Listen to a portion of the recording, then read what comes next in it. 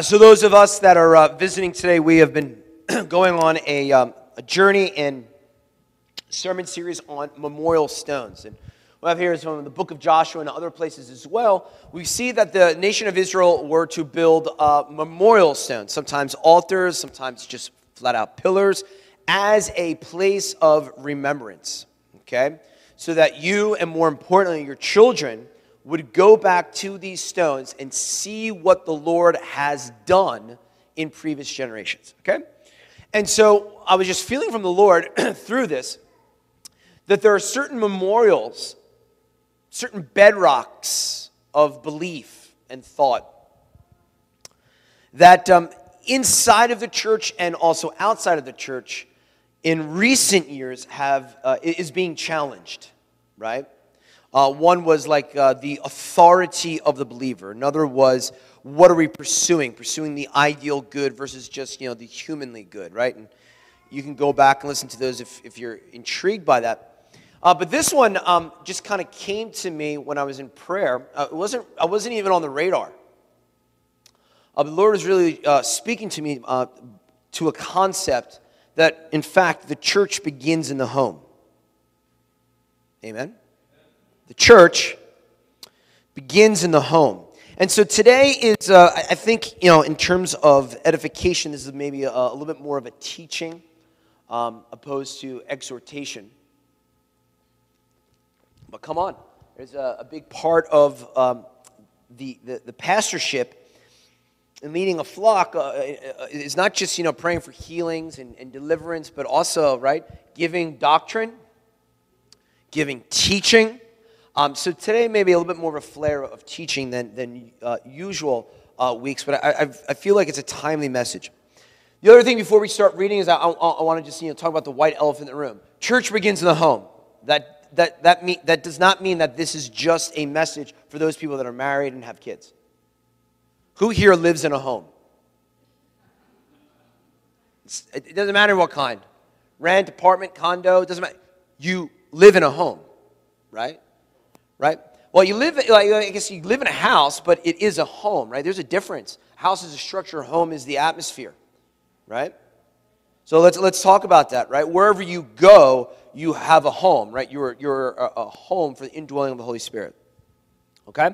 So single, married, kids, it's all for us, okay? Although obviously there's going to be some discussions on some of the family unit, but please don't get lost in that. 1 Timothy 5:8. I remember reading this a long time ago, and I just got convicted big time.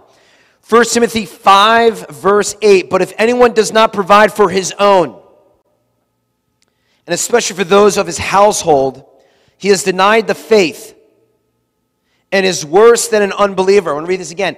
But if anyone does not provide for his own, and especially for those of his household, he has denied the faith and is worse than an unbeliever.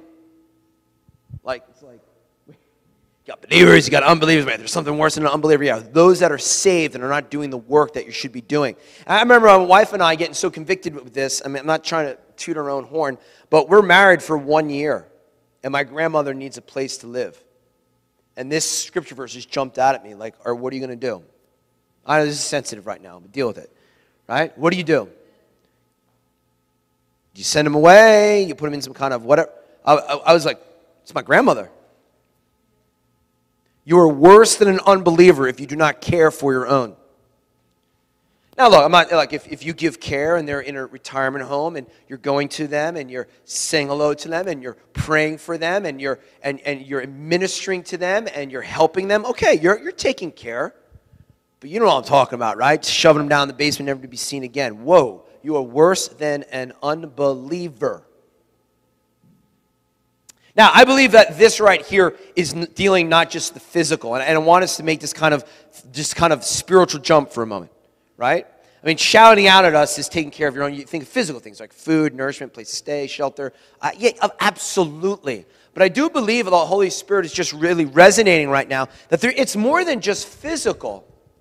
If you are not taking care of the home spiritually, you may in fact be worse than an unbeliever.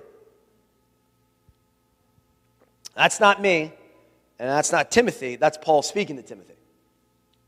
A young guy in the faith, a young pastor, if you will. Okay? All right, so here it is, right? Why is this? Why is there such a sensitivity here? Paul is instructing a pastor, actually. Timothy is going to be really built up to be a pastor. And what Paul is saying here is actually the family, the home, is really an archetype, a symbol, a representation of the kingdom of God at large. This is something that we have forgotten sometimes. And this is the reason why the enemy is trying to work his way into homes. He's trying to work his way into family relationships. He's trying to question what family relationships are. He's doing all of it because the home is intended to be an archetype or a representation of the kingdom of God. So, you have a bunch of families that make up the ecclesia, the church, the coming together of the saints. So he's going to work his way into families and try to destroy families. And in fact, in the 21st century, destroy the actual concept of what a family is, because it's a representation of the kingdom of God. This is the way that God has put his footprint, his DNA, his spiritual DNA on earth. Okay, that's the way it is. Okay, how do we see this? Look, Adam and Eve, family, they have kids. Before they have kids, they're living in, it's kind of funny, living in utopia, right? They're living in the ideal world, right? They're living in the garden. But what's going on here? In this family unit, in their home, the garden, they have been told to steward and tend to and take care of. Take care of the garden, Adam and Eve. Take care. Steward over it. And then the scriptures say, and go out and subdue the whole earth. Right? Even in the story of Eden, there has been the process and the desire by the Father for Adam and Eve to actually kind of enlarge Eden. Not leave Eden, enlarge Eden. Tend to, steward, enlarge. Tend to, steward, enlarge. Right? That's what we have in Genesis 1 and 2. The very beginning. Right? Once you're tending to your home, tending to your family, right, we enlarge our imprint and the Lord's imprint on our communities. But here's the thing, right? You can't focus on external things without dealing with the internal things of your home. This is an issue that happens all the time. This is where ministers and ministries fall apart, right? They pay so much attention to the ministry that they forget about the home. And that's where you have adultery, and that's where you have sexual impurities come forth. This is where you have breaking up of marriages and all this kind of stuff in the pastorship, because there's too much focus on the church building and not enough focus on the church of the family. Right? Look, everyone in here, you are a pastor. Everyone in here is a pastor. Pastor of your home. You lead your home, particularly the males, right? You lead. You are the priest of the home. And obviously, if you are married, the wives are, of course, also acting in a pastorship. In that context right there. So really what we have here is the family, the home, is really a microcosm. This is why also in Timothy, 1 Timothy 3, I told you it's going to be a little bit more of a teaching today, that there is a warning about becoming a pastor. And a warning about becoming a deacon. 1 Timothy chapter 3. This is a faithful saying. If a man desires the position of a bishop, he desires a good work. Okay? Now, some people say, oh, this is a man. Well, maybe that'll be another sermon series. Or if you're that intrigued, we can talk about it. But there are certain denominations that are like fervently like, no women pastors and things like that. I'm proud to say that the Assemblies of God does not agree with that at all. It's actually one of the first evangelical and Pentecostal denominations that ordained females way back in like the 1920s and 30s, which would be like unheard of back then, let alone today. There are plenty of examples of women teaching and pastoring and apostles. Paul calls out an apostle who is a female. If you can be an apostle who is a female, I'm assuming you probably could teach as well, right? If you're an apostle, right? But that's another conversation, but I just wanted to do that in case people are thinking about that. That's just where we stand. This is a faithful saying. If a man desires the position of a bishop, he desires a good work. A bishop then must be blameless. Oof. The husband of one wife. Temperate. Sober-minded. Of good behavior. Hospitable. Thank God for my wife. She's more hospitable than I am. able to teach, not given to wine, not violent, not greedy for money, but gentle, not quarrelsome, not covetous. Key, one who rules his own house well. One who rules his own house well, having his children in submission with all reverence. For if a man does not know how to rule his own house, how will he take care of the church of God? Not a novice, lest being puffed up with pride, he fall into the same condemnation as the devil. Right? So what do we have here? Right? We see that the qualifications in the resume to become a bishop, a pastor in many regards, although they are different, is to make sure that they are ruling over, or rather tending to and stewarding their own home well. Right there we see something. What we see here is that in the concept and the lens of the Lord, the home is this foreshadowing, is this archetype, is a representation or a microcosm of the church at large. And if you're not running your home well, you're not going to be able to run a church well. It's a requirement. It's a resume. Nowhere does it say a seminary. It says, let me look at your home life. Now, the piece about children, I do believe that there is a stage where children are responsible for themselves. Right? If your child is 25, 20, 18, I would even venture to say 16, and they're not walking with the Lord, I would say that you're still eligible to be a pastor. There is an age of accountability where a child now is like, okay, you've done well, mom and dad, but now they're accountable before the Lord. Now, in our culture, we may say 18. In Jewish culture back then, it's age 12. You're 12, you're a man. You're a woman of the covenant, a bar and bat mitzvah. It's now up to you, kid.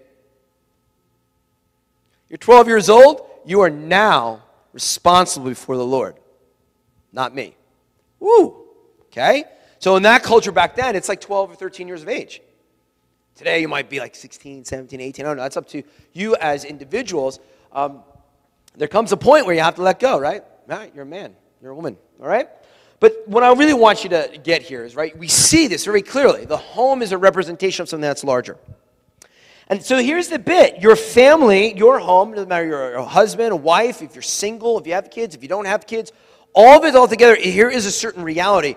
In your family and in your home, in your little Eden, you have authority. You have to get this. You have authority over your home. You have authority in your family. If you're a parent. This goes back even after New Testament days. In the year 1604, Sir Edward Coke, the Supreme Court, or rather the justice to the King's Parliament, said it this way: a man's home is his castle.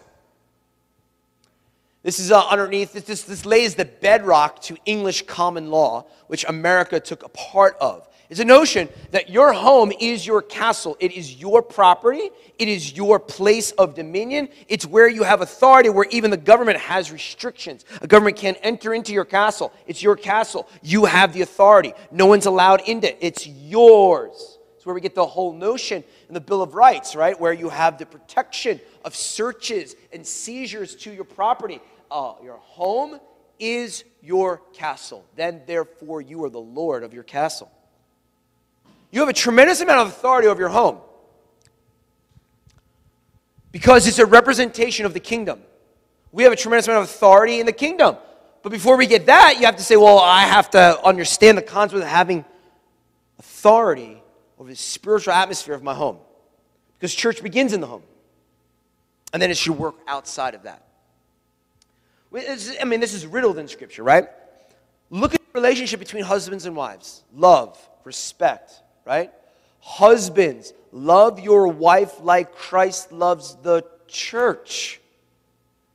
Your house, your home, is a representation of the same dynamics of the greater kingdom at large. Children, we are to raise them up and instruct them if you have children.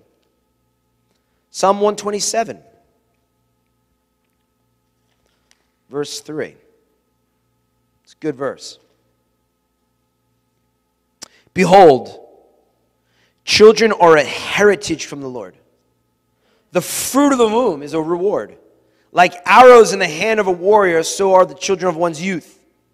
Happy is the man who has his quiver full of them. They shall not be ashamed, but shall speak with their enemies in the gate. Talk about a memorial stone. Right? With abortion and adoptions. And come on. Right? It's a heritage. And they are on loan. They're on loan from the Lord. The result of all this is this. Right? The home and the family is a world of its own. Not in the Mormon sense, and the Mormons go all crazy with this. But I want you to understand this, and I don't want to be like, please, I'm not making theology out of this, I'm not making this like dogmatic, but it's like your home is a representation of the earth. It's a representation of Eden. Everyone has a plot.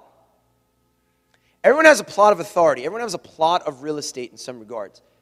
And it's very much like God has the real estate of the earth. It's you have real estate and authority over your home. The manner in which God rules the earth is in many regards how you have rulership over your home. Psalm 115 says it this way: the highest heavens belong to the Lord, but the earth he has given to man. God has given you authority over the church of your home. He's given us the earth, mankind, and he's given you a small little Eden. The question here now is, how will you govern it? How will you lead it? How will you allow your world to operate? Your home. Your church. What is church? Ecclesia, a gathering of believers. How does your church operate? How does your home operate? Think about it. If you were the pastor of a church and you looked at the way in which you pastored your house,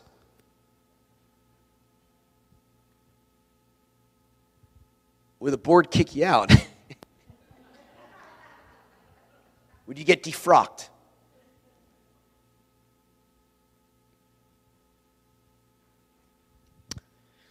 Look, I believe fervently, right? The Lord's Prayer, your kingdom come to earth as it is in heaven. I'm for it. I pray it. I believe it. I want to see heaven come to earth. But I'm telling you right now, your prayer needs to be not heaven invade earth, heaven invade my home. You have no business, all due respect, you have no business praying for heaven invading Bristol, heaven invading Philadelphia, heaven invading planet Earth, if you can't even steward your home yet.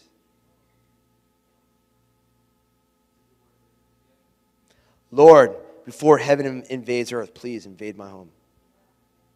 Let me pastor my home. Let me love my home. Let me respect my home. Let me instruct my children. Let me build an atmosphere of Eden in my home. When that comes, now it's time to enlarge Eden. Right? Now with that, there's qualifying things, right? Look, you come to my house, it's not always peaceful. I got 3 kids,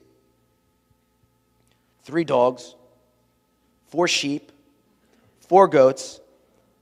We just inherited 3 more ducks, so I think we're up to 10 ducks, 15 chickens. It is not always peaceful. Okay, look, I got an 8-year-old, a 6-year-old, and a 2-year-old, right? I made a mistake, and I put big girl underwear on the 2-year-old yesterday. Mom comes by and is like, why is she all wet? I think she ate a lot of watermelon. Juice is coming out. No, it wasn't watermelon. All right? Now, look, I'm not saying that everything has to be perfect. Come on. That's a problem. You are not stewarding Eden well if you're demanding perfection. We don't demand perfection. We demand places of growth and love, right? You start getting this perfection spirit, your kids are going to spite you. Your spouse is not going to like you. Congregants in a church are going to leave. We do not push perfection. We push an ideal that you can be made, transformed into the image of heaven, in the image of God. But we get to learn and grow, and you're allowed to make mistakes, okay? And this one, Daddy made a mistake. But there's going to come a time when I put those big girl underwear on, and we're going to be there, right? So yes, heaven needs to invade my home. Our homes should be a place of peace, should be a place of healing or restoration. The kingdom, it really should be Eden reimagined. And what happened in Eden? There was a fall in Eden, right? Things go wrong in Eden. Things sometimes go wrong in your home. But what did the authority say to those that lived in the biblical Eden? Where are you? I'm right here. Adam and Eve, you made a mistake, but I'm still here. Spouse, you made a mistake. I'm still here. Kids, you made a mistake. I'm still here. I made a mistake. It's okay. I'm still here, right? I'm not talking perfection. I'm talking about atmosphere. The peace to be able to make a mistake. Peace to challenge. And you get it, right?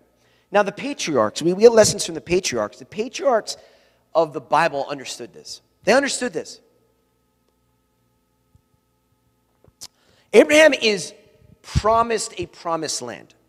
But here's the thing. We're promised a promised land, right? We're promised the invasion of heaven to earth. We're promised the return of the king, return of Messiah. We're promised that. We're promised to go and heal people and see the gospel released on planet earth. Absolutely. That in some regards is the promised land. But here's the thing. Abraham is given a promised land, but this is the way it works. When being led to the promised land, the patriarchs ensured that where they presently stood was a representation of the promise. Look, we were given a promise that all things will be whole, all things will be pure, all things will be perfected one day in his coming. But I'm telling you, until that day arrives, wherever we stand, it should be a representation of the promise, although we're not in the promised land yet. You still have the authority of that. So don't forget that you are your own kingdom. Even before you go into your home, your apartment, your condo, your building, your body, you are your own kingdom. Where you lay your head is your own kingdom. And very important, no one else has authority over that. No one else. No one has authority over your being. It's you before the Lord. No one has authority over your house unless obviously you do something very egregious and there's search warrants and stuff, right? But, right, a man, his home is his castle. But what we have here with the patriarchs is this. I mean, this is like you're going to scratch your head a little bit with this. Abraham had no church. Abraham had no temple. He built some altars. But think about this. During the days of Abraham and of the patriarchs, how did the world see and encounter your God? This is very, very important and actually even frustrating as a pastor. You're going to bring the lost into the church so they can encounter God, please. That's not the way it was. Did not the Lord himself say, I do not want a temple? My presence cannot be housed in any structure. I do not want a temple, but his love for David and David's desire, he built a temple. God didn't want a temple. God didn't want a church. God didn't want altars. He just wanted you and his presence. Before a temple, before church buildings, this is fundamental memorial stone. How did earth encounter your God? They saw him in you. They encountered him with you. It wasn't Abraham was like, come to my church and encounter God. It was, look at my life, you encounter him. Come into my Eden. Come into my tent. Come amongst my flock, and you will encounter the presence of God. Not a church, not the Temple of Solomon, not even altars. We have to get this fundamental thing. Someone's not going to come to your church and hear me speak and then get saved. No, they need to encounter you, encounter God in your home, in your Eden, and get saved. And you bring them here to get fed and trained up. Complete difference. See, you have the responsibility to enlarge your Eden. Dave doesn't have the responsibility to enlarge this Eden. I'm here to encourage and to train and to give insight and doctrine. You guys and I as individuals are in charge of showing the world the promise of God. Through encounter. How did it happen? It's very powerful, man. Very, very powerful how Abraham and his descendants made this happen. One of my favorite scripture verses. See, what happens here is before a temple, before even a tent of meeting, people looked at Abraham's descendants. They looked at them. And they saw that Abraham's descendants lived differently. And they did things differently. And they watched. The nations of the earth watched. It's part of the reason why Abraham and his descendants had to go to Egypt, so that they would watch. You go into a tough place. You go into a work where it's no way in Eden. You go into a neighborhood where there's no way as in Eden. Oh, well, the people are watching.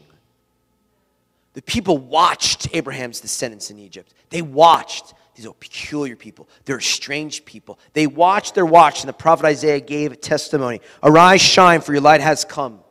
And the glory of the Lord is risen upon you. For behold, the darkness shall cover the earth. And deep darkness the people, but the Lord will arise over you, and his glory will be seen upon you. The Gentiles shall come to your light. Those that are not Abraham's descendants, the Gentiles, the non-Jew, will come to your light, and kings to the brightness of your rising. Well, during the days of Solomon's temple, they're not coming to Solomon's temple and encountering God. They're going to come to you. They want to see your Eden. They want to see your church, for lack of a better phrase. Amen? Come on, we see this all over the Bible. Lot, Abraham's relative, saw the favor of God on Abraham. It was like, whoa, God must be with you. Right? Laban, Jacob's father-in-law, saw the success and the favor and the bounty and the servitude and the humility before a really kind of a jerk father-in-law, and saw Jacob's sheep and flocks grow in bounty, and he was astonished at the favor of God on Jacob. Laban, Lot encounter God's faithfulness through an encounter with a different people. One of the greatest examples, Saul and David. Holy cow, 1 Samuel 18. In everything David did, he had great success. Everything he did, he had great success. Now, I'm not doing some like Western prosperity theology that everything you do, you're just going to be a millionaire. No, no, no. I'm talking about be successful in the struggle. Be successful in the trial. Be successful in the tribulation. When your co-workers and the people around you see you going through a hard time, but your countenance is full of joy because of the love of the Father, that is going to put success and an encounter of the Holy Ghost in front of them. But if the Lord gives us a tremendous amount of success in monetary ways, why not? In everything David did, everything he did, he had great success. Why? Because the Lord was with him. This is key. Encountering, seeing the Eden, seeing the church in you and in your family. Here it is. When Saul saw, S-A-W, when Saul saw how successful David was, he became afraid of David. Right? He's so successful. There's such an anointing on his life. He's such a representation of the favor of the Lord and of Eden and the church of God, encountering him, that even Saul, who was anointed to be king, is struck in fear and awe in the favor of God upon David's life. They didn't hash it out at the church. They didn't say, hey, let's go into into the tent of meeting outside and talk about all this stuff. No, they encountered. Jesus himself, right? Luke 2 says, Jesus, of all people, grew in favor before God and man. What does this mean for this sermon? For this sermon is, if he grew in favor before God and man, someone must have seen that, right? The community sees Jesus growing in favor. Saul sees David growing in favor. Lot sees Abraham. Laban sees Jacob. The Gentiles shall see Israel. It's all an encounter because of what we carry and what we bring. Not to the church, to your church, to your family, to your body, to your area of influence. Look, the lost will look into your kingdom, people. The person in the grocery line is looking into your kingdom. The person at school is looking into your kingdom. The person at work is looking into your kingdom. The person at the gas station is peering into your kingdom. We have people all over planet Earth that are living in a strange land. They're not living in Eden, spiritually. And every once in a while, they come in contact with a descendant of the land of Eden, and they look inside of this world, and they want to see your world. What is it like back in a spiritual Eden? I'm not from there. I'm telling you right now, for the vast majority of people that you come in contact with, you will be the only Bible they read. You will be the only church they attend. What kind of church are you showing them? What kind of Bible are you showing them? I want to show them an encounter with Jesus. So you have great authority over your home, right? A man's home is his castle. And this is where the rubber hits the road. Okay. You are the pastor of your home. If you're single, that means you are the pastor of your being, your person. If you're a father, you're the pastor and the priest of your home. If you're a mother, you also are a pastor and a priestess of your home.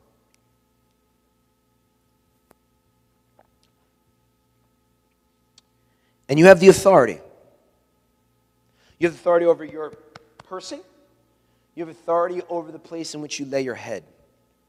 And because you have the authority, and a man or a woman's home is his castle, whether it's a physical structure or your actual biological being, if you have the authority, you decide. Listen to this. The United States government is not allowed in my house without a search warrant. You decide spiritually who comes in and what comes in. Enemy's not allowed in my house. Sanctified, sacred space. It's got the blood of Jesus on it. Enemy's not allowed in this space. The ways of the world are not allowed in this space. You get to decide what comes in, who comes in, what the atmosphere will be like, what people will encounter when they're there. Will they encounter an Eden that has been redeemed, reimagined, or will they encounter defilement? And I don't just mean like the movies you watch. I'm talking about the character that you have, the lack of patience you have, the lack of peace you have. What will they encounter? And so the unfortunate reality here is this. Many people in the church at large, have really not guarded the castle walls too well. They haven't. Let's be real.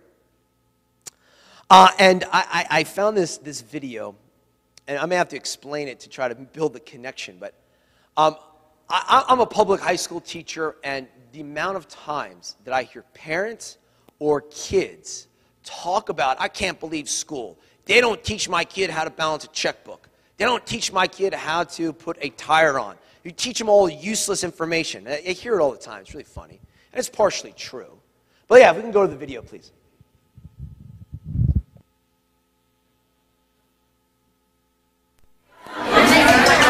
Pretty much what it is we are preparing these students for life after high school. There are some things in life you can't learn from a textbook. I know I have a spare tire in my car, but I would have known nothing to do with it. You'll notice, what color is that fluid? At Fern Creek High School, seniors are getting hands-on lessons in life. They are learning how to change a tire, and they're also learning how to check their oil. College Access Resource teacher Sarah Wilson Abel organized Adulting 101. It's a 3-day course for seniors at the school. Yesterday was all about money, today it's home and health, and tomorrow it's about being a professional. And so they're getting a little taste of everything. When a spare looks like that. Tuesday, the students got their hands dirty. They learned about cars, how to do household tasks like hanging a picture. Always have a level. And since many of them will be living in dorm rooms in a few months, there was a class on how to cook meals in the microwave. French toast in a cup. The students even got some celebrity support. MasterChef champion and Fern Creek graduate Chef Jerron Hurt stopped by to encourage the students during a microwave dorm room cook-off. Pizza rolls, ramen noodles, a jar of peanut butters and things like that. For many of the students, they welcome the lessons and don't think their generation should be criticized for not already knowing how to, quote, adult. They're like, oh, they should just know how to change a tire. They should just know how to do this stuff. But we actually, in reality, have never been taught this, so we don't know how to do any of it. But after this course, many students say they're ready for the real world. Ready to adult, yeah. Carolyn Callahan, WLKY News. All right. I'm going to be real with you as a public high school teacher, but I want to put a spiritual spin on this, right? I remember, I'm not on Facebook much, but one of my students from like 10, 12 years ago posted like a thing about this, like these are the things that we should be teachers should be teaching in school. What's your thought? And I just put in the comment, your parents, period.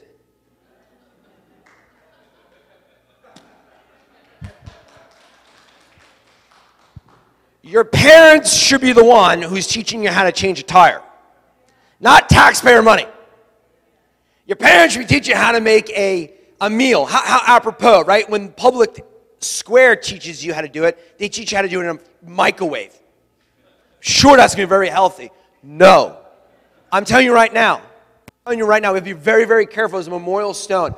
We are not to subcontract those things of the Spirit that have been entitled and destined to be taught and instructed in the home. Not school, but not television. And this is the one that's going to really ruffle feathers. Not your church. Don't be subcontracting out to me.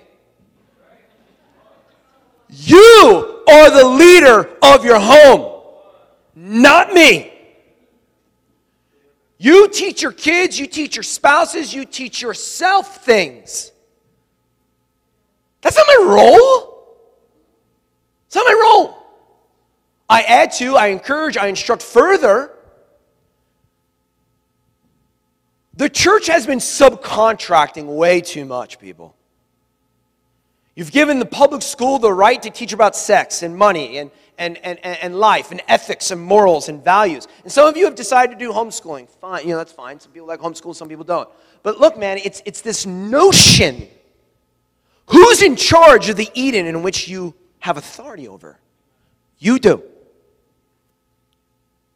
So you teach your kid how to change a tire. But more importantly, teach your kid what a lifestyle of prayer looks like. Teach your kid what worship looks like. This is why I even have to, you subcontracted it. Wednesday, the whole purpose.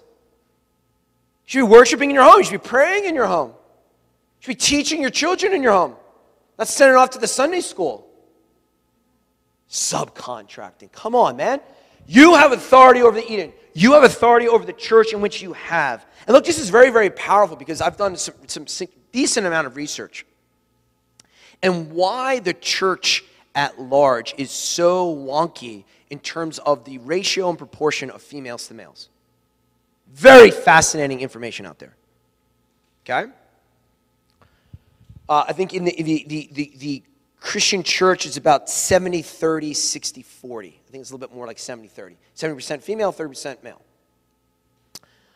In both Judaism and in Islam, it's almost a perfect 50-50. So out of the monotheistic religions, the only one that is much more heavily female than male is Christianity. There's lots of reasons for it. There's lots of reasons for it, and I taught on this like 2 years ago on Father's Day about it. But I would say this, one of the things that I was reading in a book that I was reading on this subject, and one thing I learned from my uncle who he loves the Lord. He reads the Word every day. He loves the Lord, but he just doesn't attend church. I'm like, Uncle Danny, what's the deal? And he's like, the churches that I've been a part of, and this is the heartbeat that was in this book, there are men who don't want to come to church because when they're sitting there, they feel the pastor is stripping away their authority in the home. The kids look to the pastor. The wives look to the pastor as the spiritual head. I'm not the spiritual head of your home. Husbands are. But I'm telling you, if you look around, many more females, and it's a vibe. That the pastor is the chief, he's the final authority, he's the guy. And a lot of males don't like that. Of course they don't like it. It's not biblical. This is a new thing, man. This whole thing we're doing here, this is very new. Early church is meeting in people's homes. You're inviting people in. You probably are the owner of the house, or you're the person that lives in the rented apartment, and you invite people into your space. You invite people into your Eden, and then you show them your Eden. This whole gathering place like this is a very new concept. So yeah, you have this spiritual authority over your home. You have to be careful what goes in and what people see. Ben Franklin put it this way: love your neighbor, yet don't pull down your hedge. Fences make good neighbors, right? You love your neighbor. We love people around us, but you put up a hedge. You're not. That is not allowed in here. It's not allowed in my spirit. That culture, American, not allowed in here. That junk of the world is not allowed in my homes for my little girls. Not allowed. Right? We had a TV program that the girls were watching. Right? Naomi was in tears. How come? You have to explain to her. This is not what God wants. Right? You have to do that. You draw a line and say, we are a different people. And when your friends come to you and say, how come you don't do X, Y, and Z? It's because I'm a strange and peculiar people. I serve a living God. Now, at 8, you might not be able to do that, but at 15, 16, you best be. You best be doing it by then.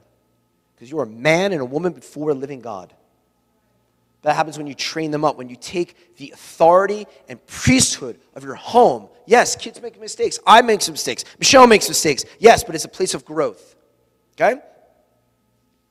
Jamie, if you come on down, please. So closing this up here. Look, I just feel like healthy ministries take time to teach on such things, right? Maybe we teach on the prophetic, we teach on healing, all that stuff, but come on, man. Wake up tomorrow, you're going to be in your house, you're going to be in your home. That is your church. That's where you're spending most of your time. We need to learn how to govern that well. We need to know how to bring the Spirit of Jesus into that place. Okay? And it's a memorial stone. Because I'm telling you, right, you put that thing, look, I like TV. I like TV programs. I like movies. But I'm telling you, man, a lot of times you just got to be like, no. No. We just can't allow that to come into my Eden. And it's not just a television, right? It's the way in which we do things. It's life. It's not allowing fear to come into your home, not allowing the anxiety to come into your home. Yeah, we go through things, I know, but how do we deal with it? How do we respond to it, right? How do we take on the Lord? How do we allow our kids to see these things, right? Or our spouses, or we ourselves. Church begins in the home because that is the pattern God designed, right?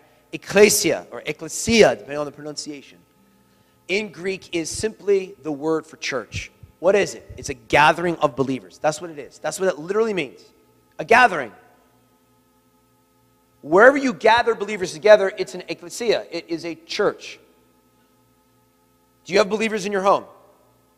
It's a church. It's a gathering. We see a pattern from the scriptures for Adam and Eve. Take care of Eden, the garden. Then go out. It's taking care of your home. It's taking care of your business. It's taking care of your life. And then we go out from that, because that's where health will be, right? That's where the healthy things will be. But really, I think in many regards for this, maybe a bigger rationale is this for this sermon. From the history of the Bible to the end of the age, I do not see people getting saved by going to a church per se.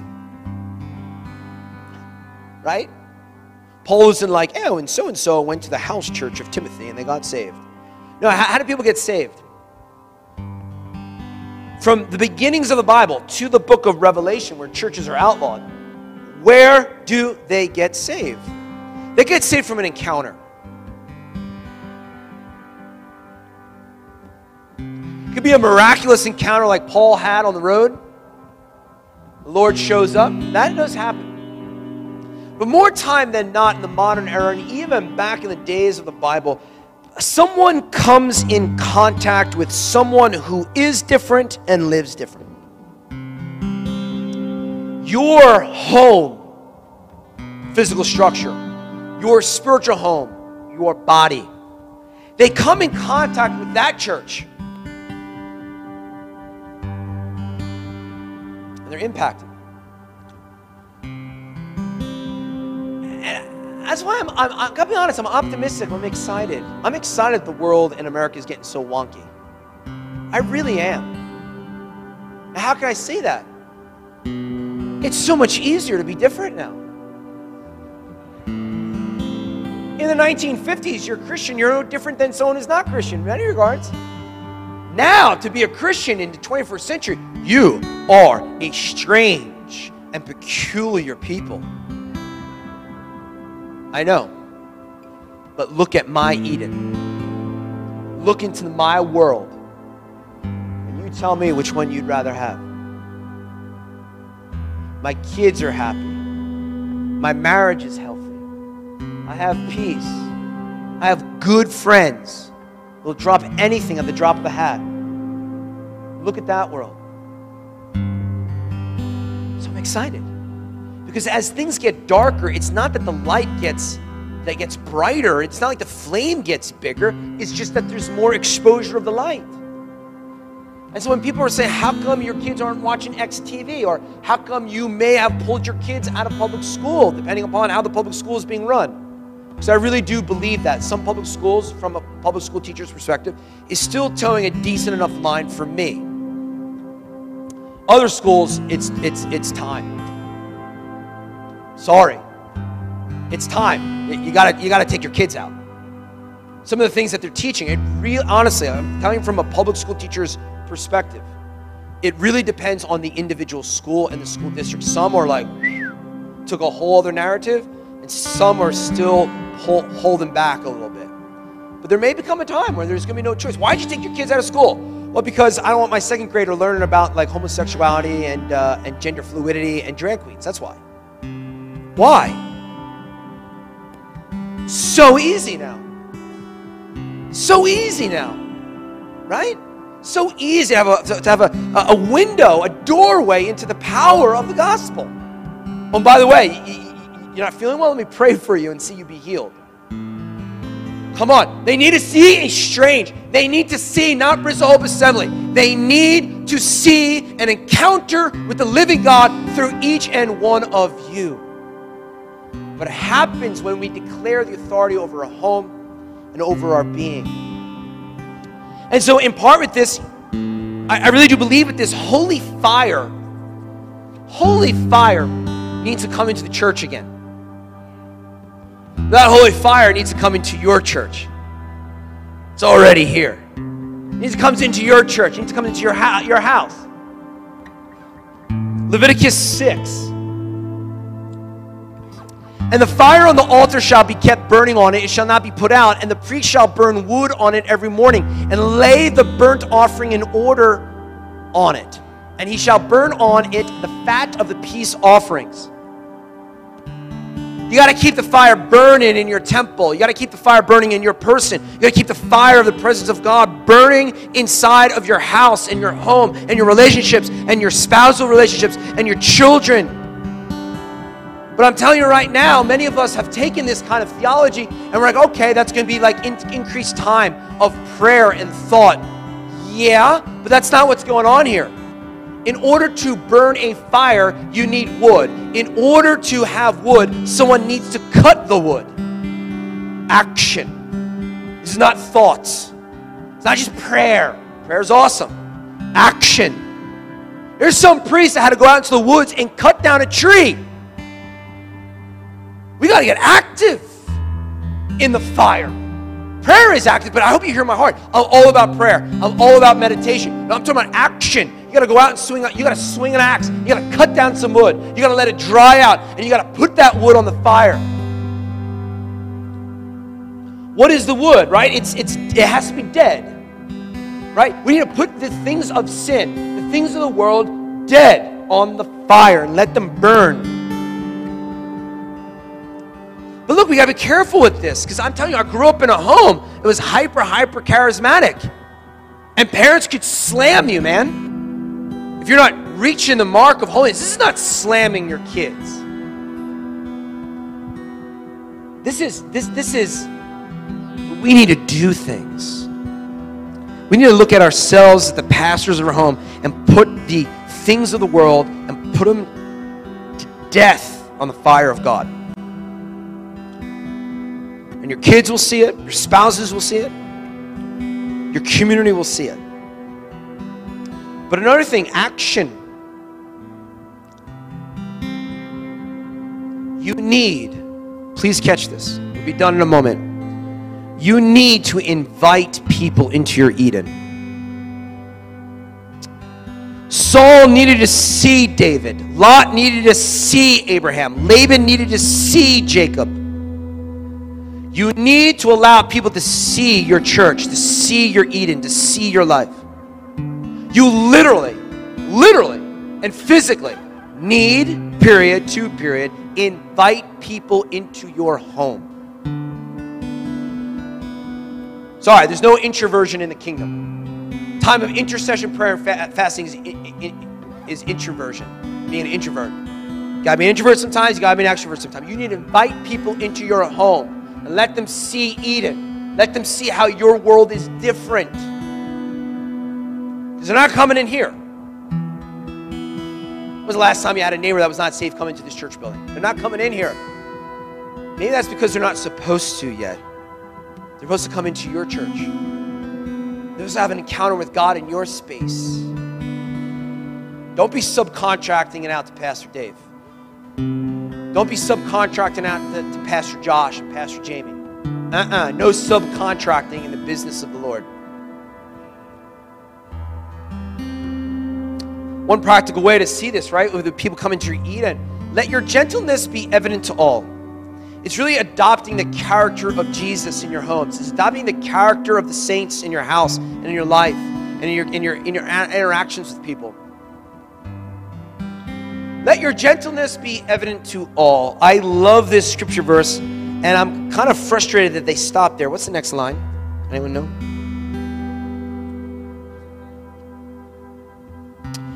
The full scripture verse, Philippians 4:5, I guess probably to 6, is, let your gentleness be evident to all, for the Lord is near. It's twofold to this. Let your gentleness, the character of Jesus, be evident to everyone. Let them see the peace and the gentleness of your Eden, of your church. Why? Because the Lord is near. Meaning wherever you are, the Lord is there. He's there watching you. How come you're not being merciful? How come you're not being gentle? He's there. But I think what's also a second level to this is let your gentleness be evident to all, because the Lord is near, meaning his time of return is coming. He's near. He's coming back. And he's taking his bride, the church, in many regards. So we need to invite people in to our church. 1 Timothy 5:8, going full circle. But if anyone does not provide for his own. Remember, that's not just physical. That's spiritual, what you're doing in your households. And especially for those of his household. So, if anyone does not provide for his own, and especially for those of his household, there's a differentiation, isn't there? Those who do not provide for their own, and also for their households. Household, I get. What's the own? Provide for their own. Look at them. They're all here. These are our own. Michelle and I and my kids is our household. Catch this. This is not just not providing physically and also spiritually for your house and your family. But if you don't do that to your household, and if you don't do that to your own, you're worse than an unbeliever. Why? Because you're all saints. Why? Because you all have authority. You're all churches. You're all the temple, the stones of God. We're all supposed to be Adams and Eves. We're all supposed to be pastoring. We're all supposed to be assisting. We're all supposed to be encouraging. We're all supposed to be dealing with the junk and bearing the burdens of others and fulfilling the law of Christ. Not Pastor Dave only. All of you. Not me, but Paul. If you're not doing that, you're worse than an unbeliever. Woo! I'll sober you up. Why don't we stand? Lord, we thank you for grace.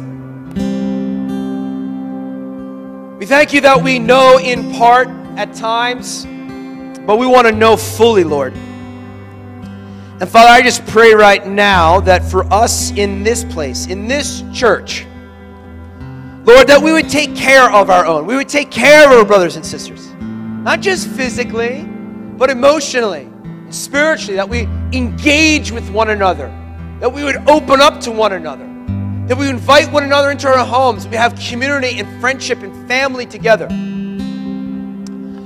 Father, I pray that we can invite holy fire into our households, that we can invite holy fire into our temples of stone that are us.